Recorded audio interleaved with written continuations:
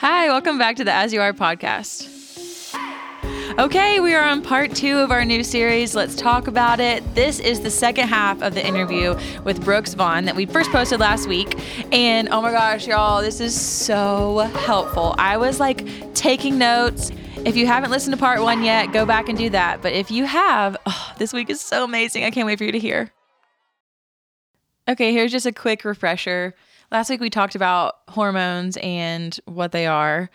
We've always heard them in the context of getting pregnant or whatever, but Brookes was so helpful explaining how they really impact every single aspect of our bodies.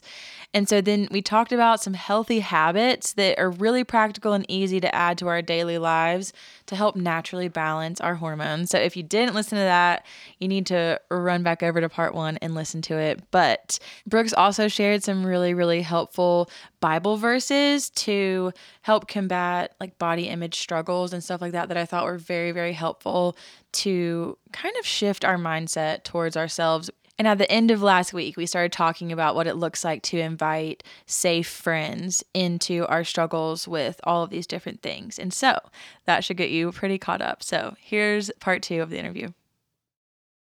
Yeah, I think it's so good to, like what you're saying, invite your friends, like your closest, safest people into that conversation that you're having with yourself, because there are so many different reasons why all of us as women struggle with body image and how we feel in our own skin. Like literally so many different things could be at the root of that. And like anything from how we grew up to just literally wanting to take care of our body and not knowing that right balance of like how much to eat and what things to eat. Or it could be, and I see this a lot, in college, a lot of girls deal with a lot more stress than they've ever felt. And that like high level of stress, or like just the constant, maybe it's not extreme stress, but constant, like a low level stress that's just existing in your life for college. I've seen that sometimes cause girls to feel like they don't have time to eat, or they don't have an appetite, or like they just, it's affecting their body and everything about them. And so I love the pointer about friends, because I think that can help across the board. Like it helps with body image, being able to share that. It helps with stress, being able to share that. But are there any, from a medical standpoint and from like a lifestyle standpoint, what are some tips to manage stress when more stress factors get added to your life?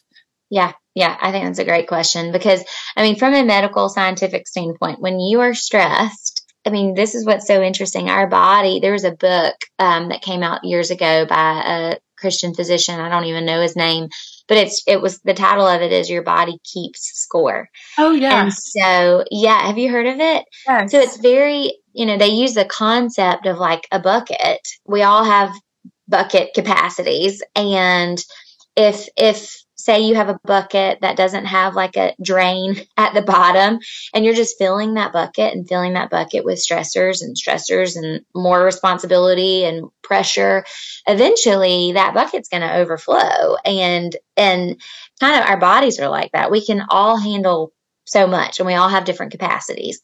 But once, over time, eventually our bodies do keep score, and we start to become symptomatic in other ways. And so just from a scientific medical standpoint, when we perceive stress, again, our brain sends a signal to our adrenal glands to produce cortisol, which is our stress hormone. And we need a little bit, right? Like, everybody needs a little stress, a little anxiety to motivate you. Like you kind of need to know, like, hey, if you don't study for that test, you might not pass it. And then you need a little bit of that to motivate us, to get us going. But it's when it takes control of us, and when it's in control of us and we're not in control of it is when that's a problem. But when our bodies produce cortisol, especially if we're in a high state of stress a lot and consistently over time, then what can happen is, if we're producing high levels of cortisol, I don't know if you remember back when I said the adrenal glands also produce a hormone called DHEA, which is a precursor to estrogen and testosterone. What can happen is if we're under a high state of stress and we're producing cortisol, then we're not making DHEA. And a lot of times it actually can cause a disruption in our female sex hormones. And so that's sometimes how periods can go away. A lot of times I'll see, like during finals week, girls will miss their period because they're so stressed if they were due for their period that week, and so yes, like there are things in college especially that you can't get rid of those stressors of tests and things like that. So I usually say practical things that you can do that I find can be super helpful. Number one, it's finding even just 5 to 10 minutes to breathe. Get outside, get your feet on the grass, take some deep breaths, pray, look up to the sky. That sounds silly, but it actually has been shown to make a huge difference in our stress levels. Another thing that is really interesting to me that we're looking at, with cortisol is vitamin C has been shown to actually help lower cortisol levels and when they're too high and raise them when they're too low. So I usually recommend, again, this isn't like an end all be all, but it can help taking a vitamin C supplement, or drinking, eating plenty of citrus fruits rich in vitamin C. Also, there are some, there are other supplements that I will recommend to my patients, ashwagandha being one of them that has been shown to help. Yep. That is my favorite one. Actually, I told my whole Bible study that last year. I was like, y'all, yes. They said they were stressed. I was like, I was on the fence about whether I was going to try anxiety medicine. Yeah. And I actually do take a really low dose of anxiety medicine now. Absolutely. But when I'm having stress at a higher level, I'll take ashwagandha and it helps so much. Yep. It really can make such a difference. Ashwagandha is great. Vitamin C is great. Magnesium is great. Magnesium glycinate is really good at helping you with sleep and with mood and anxiety. And then at the same time, I find that if I have patients where your body is keeping score and you're like, okay, I'm not in control of this. This is controlling me. That's when it's time to sit down and have a conversation, and look at. And I will say I'm a big proponent of starting with your healthcare provider because sometimes there can be some underlying things that can really kind of fill your bucket to the point of you're at capacity. Aside from stressors, like if there's an autoimmune disorder, a thyroid disorder, a hormonal issue, a B12, vitamin D, iron deficiency, like a lot of things under the surface from a health standpoint can actually, and from a hormonal standpoint, can actually make our propensity towards anxiety and stress and depression much greater than what we may see with other people. So I always say start with your healthcare provider and look to see if there's something under the surface. And then at that point, talk about, because, and I agree, I think medication, there is a time and a place for medicine that is very healthy, because what we don't want is we don't want you going months and months and months at a high level state of stress or a high level state of depression and anxiety, and you're not doing anything about it.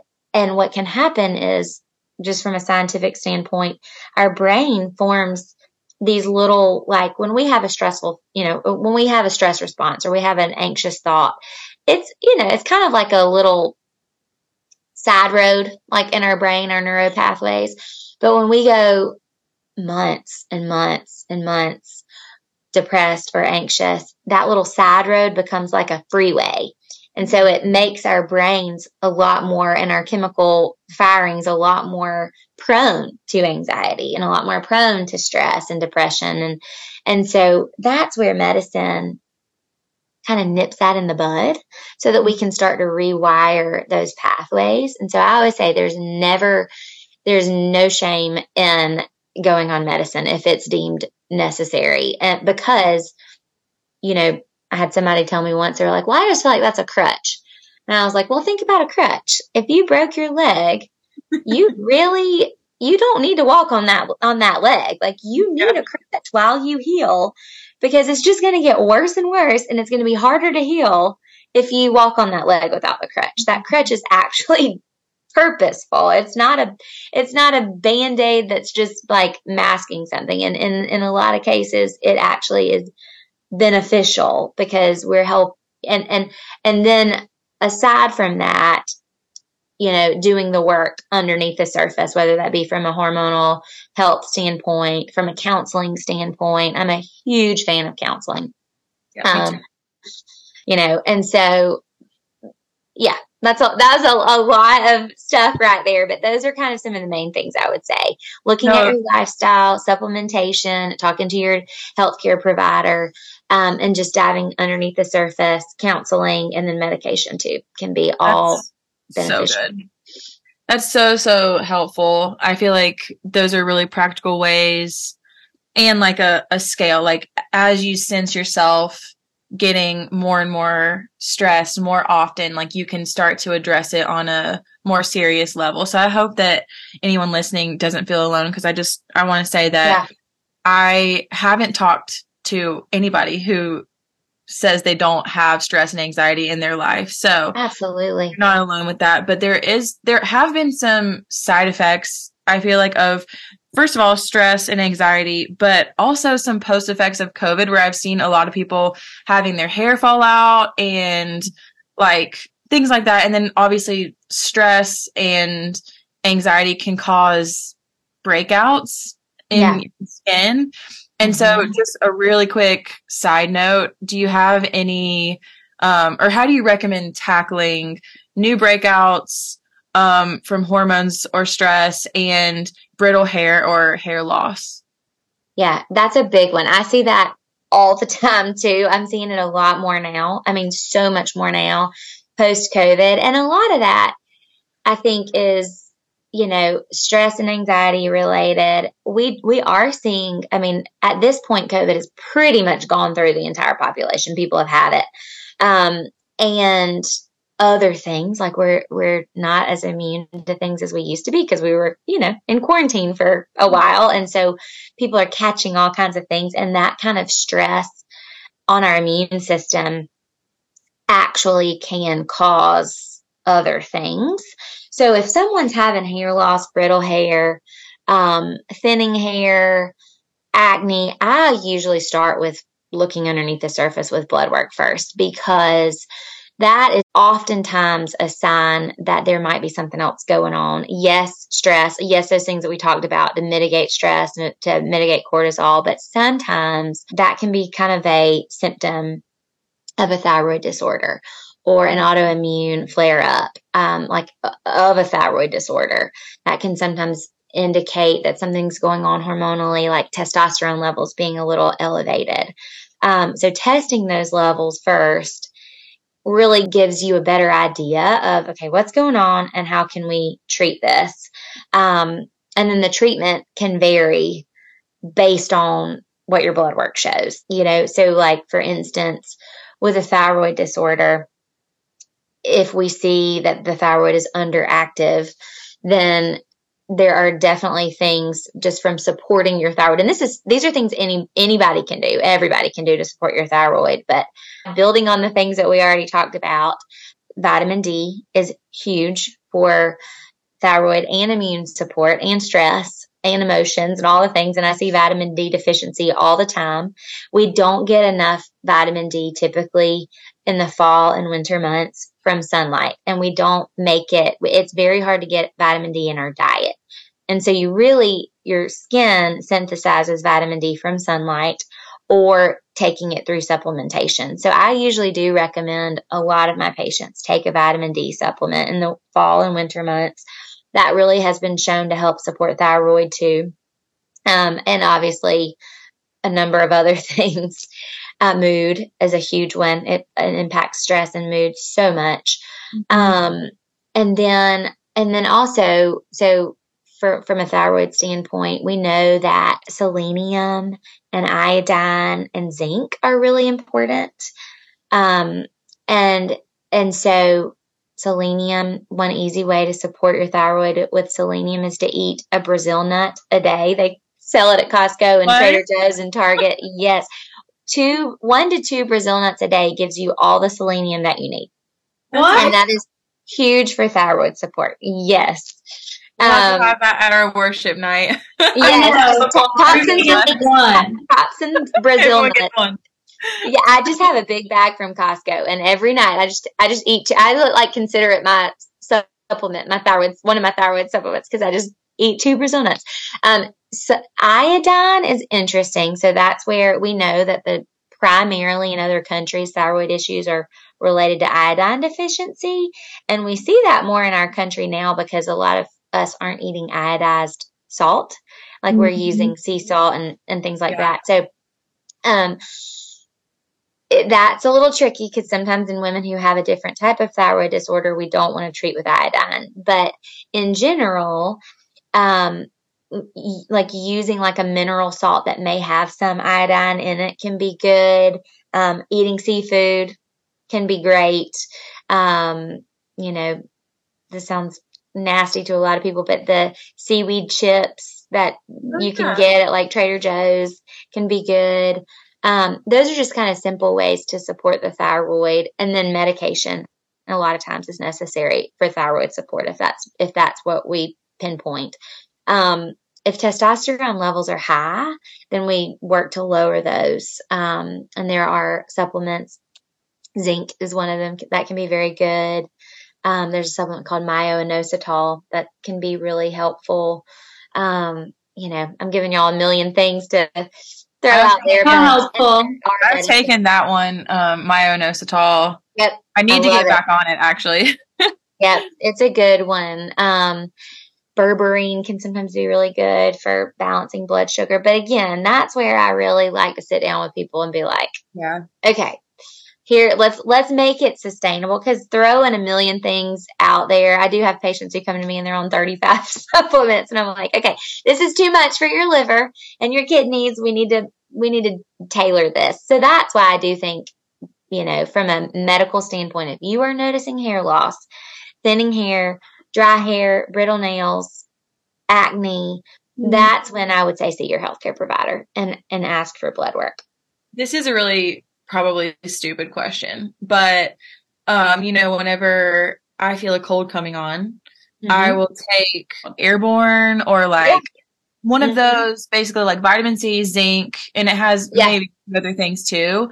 I know that has a lot of sugar in it, so maybe there's other options that are better for daily, but is something like that a good option for getting more vitamin C and zinc in your diet? Yeah, I mean, it definitely can be, for sure. And you're right. The sugar component of from every day is where I always say we have to be careful. Vitamin C, they do make capsules that don't have any added sugar in them. Same with zinc, they make, but also, I will say a lot of times with both of those, if you're doing citrus fruit, fresh squeezed orange juice, lemon in your water, zinc is one that I definitely, if you're feeling sick or if we know that there's a targeted issue, then yes, I will put people on a zinc supplement. I don't do that blindly though. I usually say, we kind of want to make sure that we're careful with it. But a lot of times the dosage that I'll put patients on is 15 milligrams of zinc daily for a few months to see if we notice a difference. But I know this sounds weird, but seafood, oysters, salmon, fish, those can be great ways to get them too. Awesome. Another thing we see a lot with girls, and honestly with myself, is bloating. And I've been told in the past, bloating can be caused by stress, obviously, when you're about to start your period. And it can be painful and honestly embarrassing. It's the worst. And half the time, people are it's all you can see it, I can't see it. Everett says that all the time. He's I don't know what you're talking about. I'm my stomach's out to here. I look pregnant.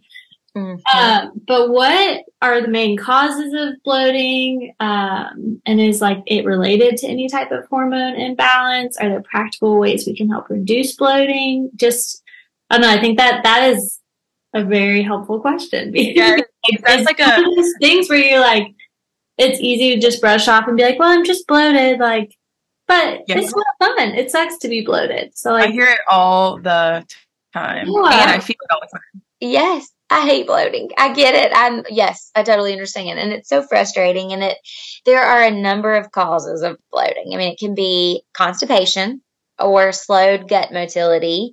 It can be fluid retention. Like we're just holding on to too much water. It can be inflammation of the gut. It can be caused by, yes, like right before our period, what happens is we get a big drop in hormones. And we also produce a pain sensor called prostaglandins that can actually increase inflammation that can cause bloating. Oh, and protein deficiency can cause bloating. So one of the first things I typically do with my patients who are consistently bloated is I say, okay, let's maybe try a few things. We try to increase protein if they're not getting enough protein, because protein, a lot of times, and this happened to me a lot in college because I was mostly eating just fruits and vegetables and not enough protein. And I was I had looked 20 weeks pregnant, and I was like, what in the world? I'm eating so healthy. Why am I so bloated? And that's what I hear a lot is, I eat so healthy. Why am I so bloated? And a lot of times that's a few things from a nutrition standpoint. A lot of times when you eat very healthy, those foods are very fibrous and they're gas producing. And so, sometimes I will say maybe cut back on broccoli and roughage just for a little bit and like eat your vegetables cooked, eat your fruit cooked, just to see if that will kind of cut down. Broccoli, Brussels sprouts, and kale and cauliflower tend to be some of the most gas producing for a lot of people. And they're so healthy and they're so good, but cutting back on those a little bit can be good. And increasing your protein intake can be really beneficial as well.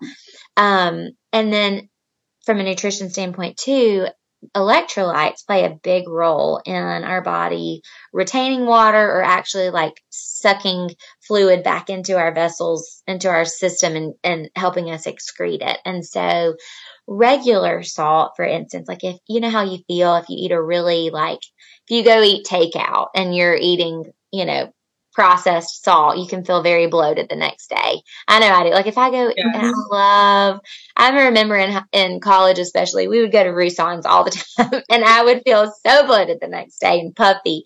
And it's because that type of salt causes you to retain more fluid.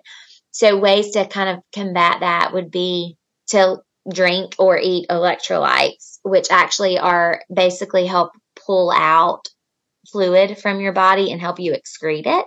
So sodium, potassium, magnesium are some of the big ones. And I usually tell patients, a mixture, I call it an adrenal cocktail. Y'all may have heard of this, but it's just basically where you load up on vitamin C, potassium, and sodium. And so it's like fresh squeezed orange or grapefruit, coconut water, which has a ton of potassium, and a mineral salt. There's one called Redmond's Real Salt that has like a lot of trace minerals in it. Celtic salt, sea salt, any kind of salt like that can be really good because it actually helps bind to potassium and other things and helps you kind of excrete and helps with bloating. And so I usually say load up on electrolytes and see if that will help and eliminate some other gas producing foods for a couple of weeks and see, I love dairy, but it can be very gas producing for a lot of women. So from a nutrition standpoint, those are kind of three things that I like to try: electrolytes, protein, limiting some gas producing foods, and see if that helps. Hormonally, what's really interesting is progesterone is a natural diuretic. When it is in its rightful form, it actually can help us excrete fluid. So a lot of people who are having a consistent normal monthly cycle will actually feel the least bloated middle of the month when they've ovulated. And that's because of progesterone. Now, in pregnancy, we have really high rates of progesterone, and it can cause a ton of bloating. And sometimes I will see that with hormonal birth control too. Sometimes it's just the type of progesterone and the type of estrogen can actually increase bloating a little bit in some women. But in women who are not ovulating, so if a female has lost her period, say she's not on any kind of hormones, anything, and she's just not having a period, she's not ovulating, most likely, and she's not producing progesterone, because you don't produce progesterone unless you ovulate. And so that is one of the number one things I see is like, we're not producing progesterone. And if you have a little bit of estrogen, sometimes estrogen can slow gut motility and cause you to be more constipated. And so in general, hormones are something that I do say are important to look at. Antibiotic use is another one that can really kind of tear up our gut and cause more bloating. I would say if you've been on an antibiotic and, especially post-COVID, I would say 98% of my patients have been on an antibiotic at some point in the last 2 to 3 years. So we really work to try to heal the gut with probiotics, with fiber, healthy fruits and veggies, obviously, and protein. That can play a big role in eliminating bloating. And then too, sometimes there are some structural things that can increase bloating. An ovarian cyst, endometriosis. Yeah. So sometimes an ultrasound is necessary if it's, to take a look to see what's going on structurally, if there's anything that we think might be, especially if somebody's having some discomfort and pain. A lot of times taking a peek to see, is there something structural going on? Is this not just a GI/fluid shift issue? Gosh, that's so interesting. I do have a question about hormonal birth control and PCOS and endometriosis. But really quick, do you have a probiotic that you like? I do. I really do. I love, one of my favorites is Mary Ruth's, because you can just get hers online. I love Mary Ruth. She's got a good probiotic. And then there's a company called Claire, Klaire Labs. And they have a really good probiotic. Now so the 2 strains, if you've been on an antibiotic that have been studied, let me just confirm this, because there are very long names. Actually, I think one is Lactobacillus rhamnosus, which is a really weird, and I can send this to you and you can put it in the show notes. Yes, it's Lactobacillus rhamnosus is one of the main ones that you need if you've been on an antibiotic. It's one of the ones that has been studied that helps heal the gut the most. And I believe Claire Labs Culturelle, I think, has Lactobacillus rhamnosus as well, but Claire Labs is probably one of my favorite probiotics. It's spelled Klaire. And it's just a potent one that's very, very good.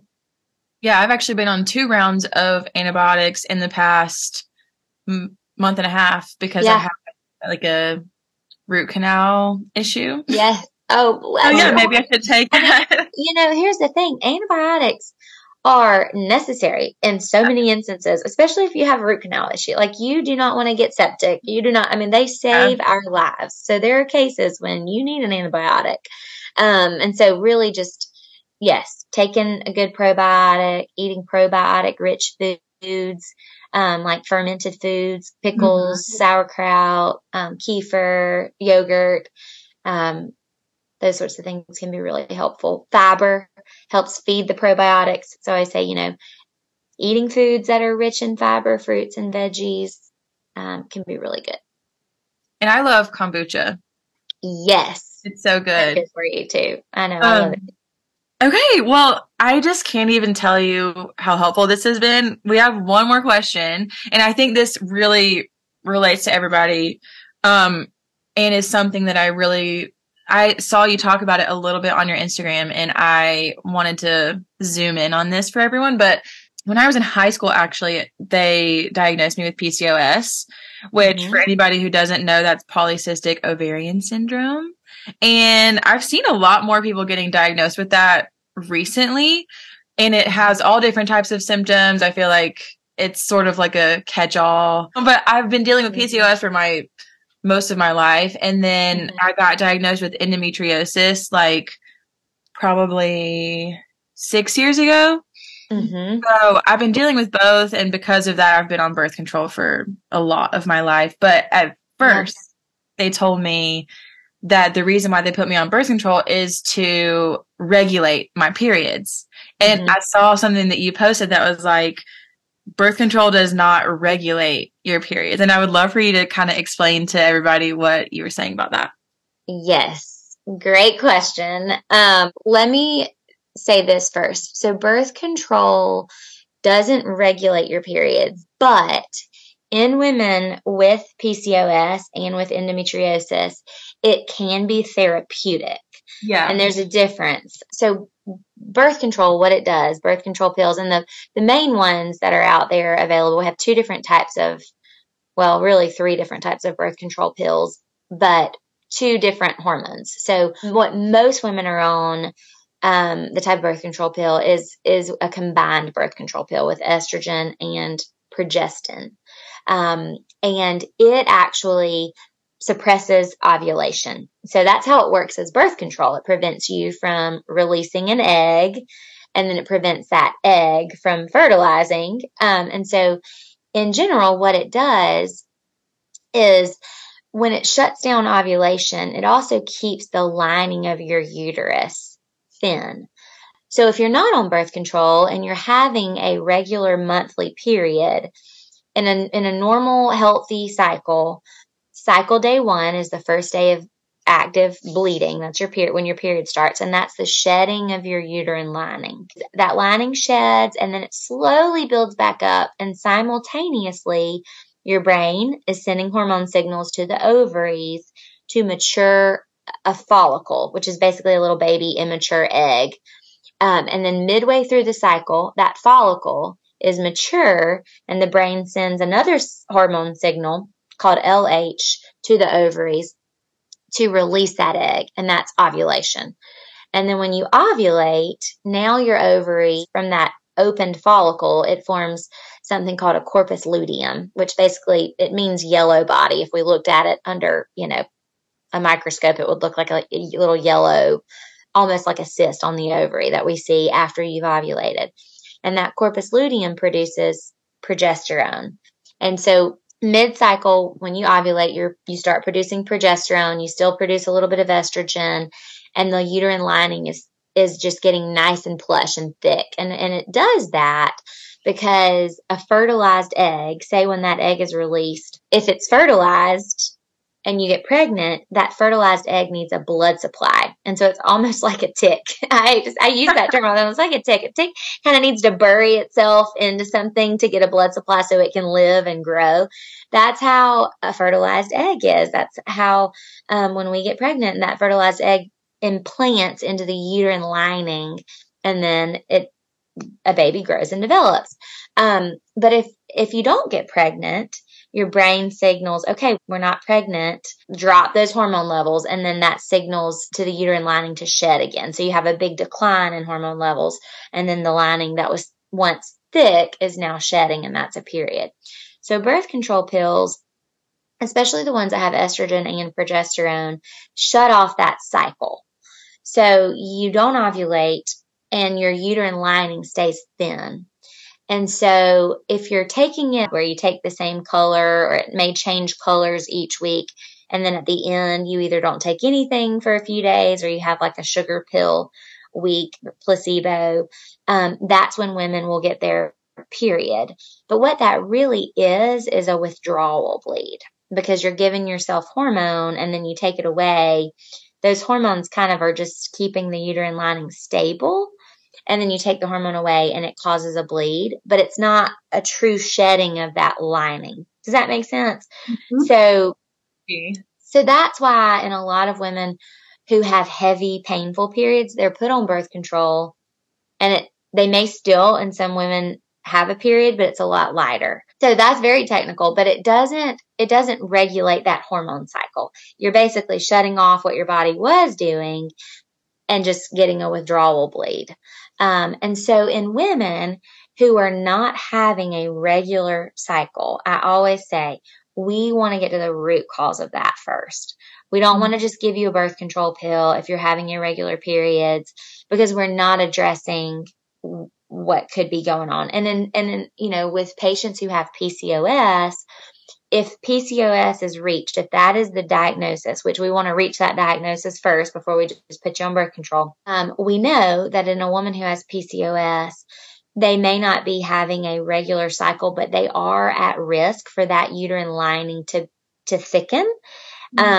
And so birth control can protect them from that lining thickening, and it also can bind to testosterone and help lower testosterone in the system and help with symptoms of elevated testosterone like acne, facial hair, chest hair, things like that. So it can be therapeutic in women with PCOS.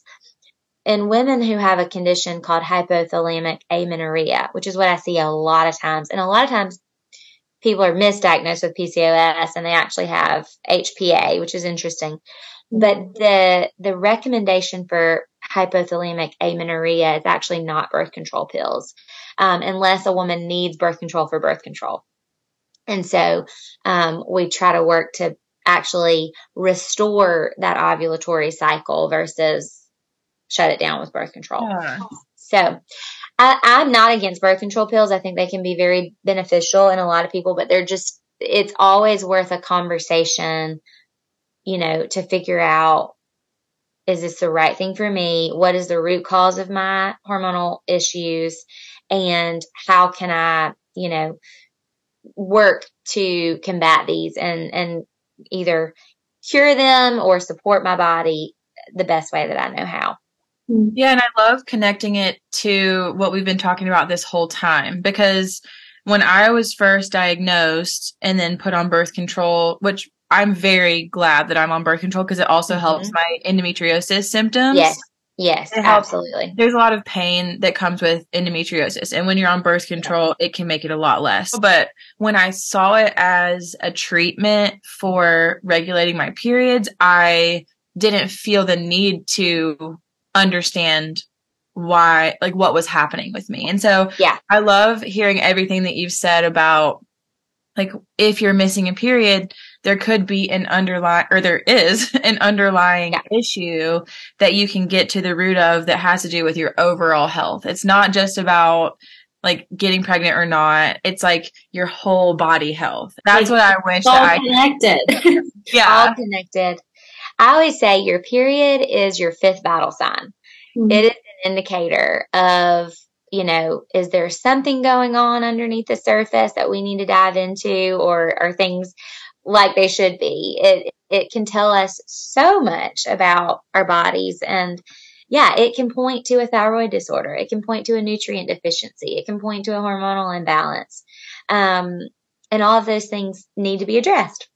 Yeah. Oh my gosh. This has been so incredibly helpful. I can't wait for everyone to hear all this stuff. Cannot thank you enough for your time. Oh, yes, thank you so much. Fun. I enjoyed it so much. I could talk about this all day, every day. Honestly, I could too. I can't wait to come see you. I'm gonna go see Brookes soon.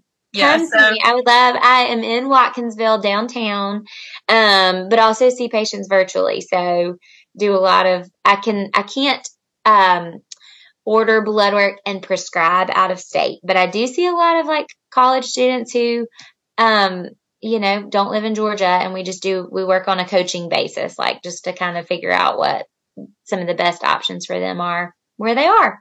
Yeah, that's so cool. That's something that I would have really, really loved to have in college. And so I just love the idea that something's not wrong with you. We're just getting to the root of, your whole body health. So absolutely. Thank you for today. Thank you so much. This has been eye-opening and so helpful in so many ways. We're so grateful. Well, thank y'all for having me. I enjoyed it. And I'm going to come to the worship night in September. I really love it. Good. Awesome. Yeah, thank you so much. Bye. Yeah.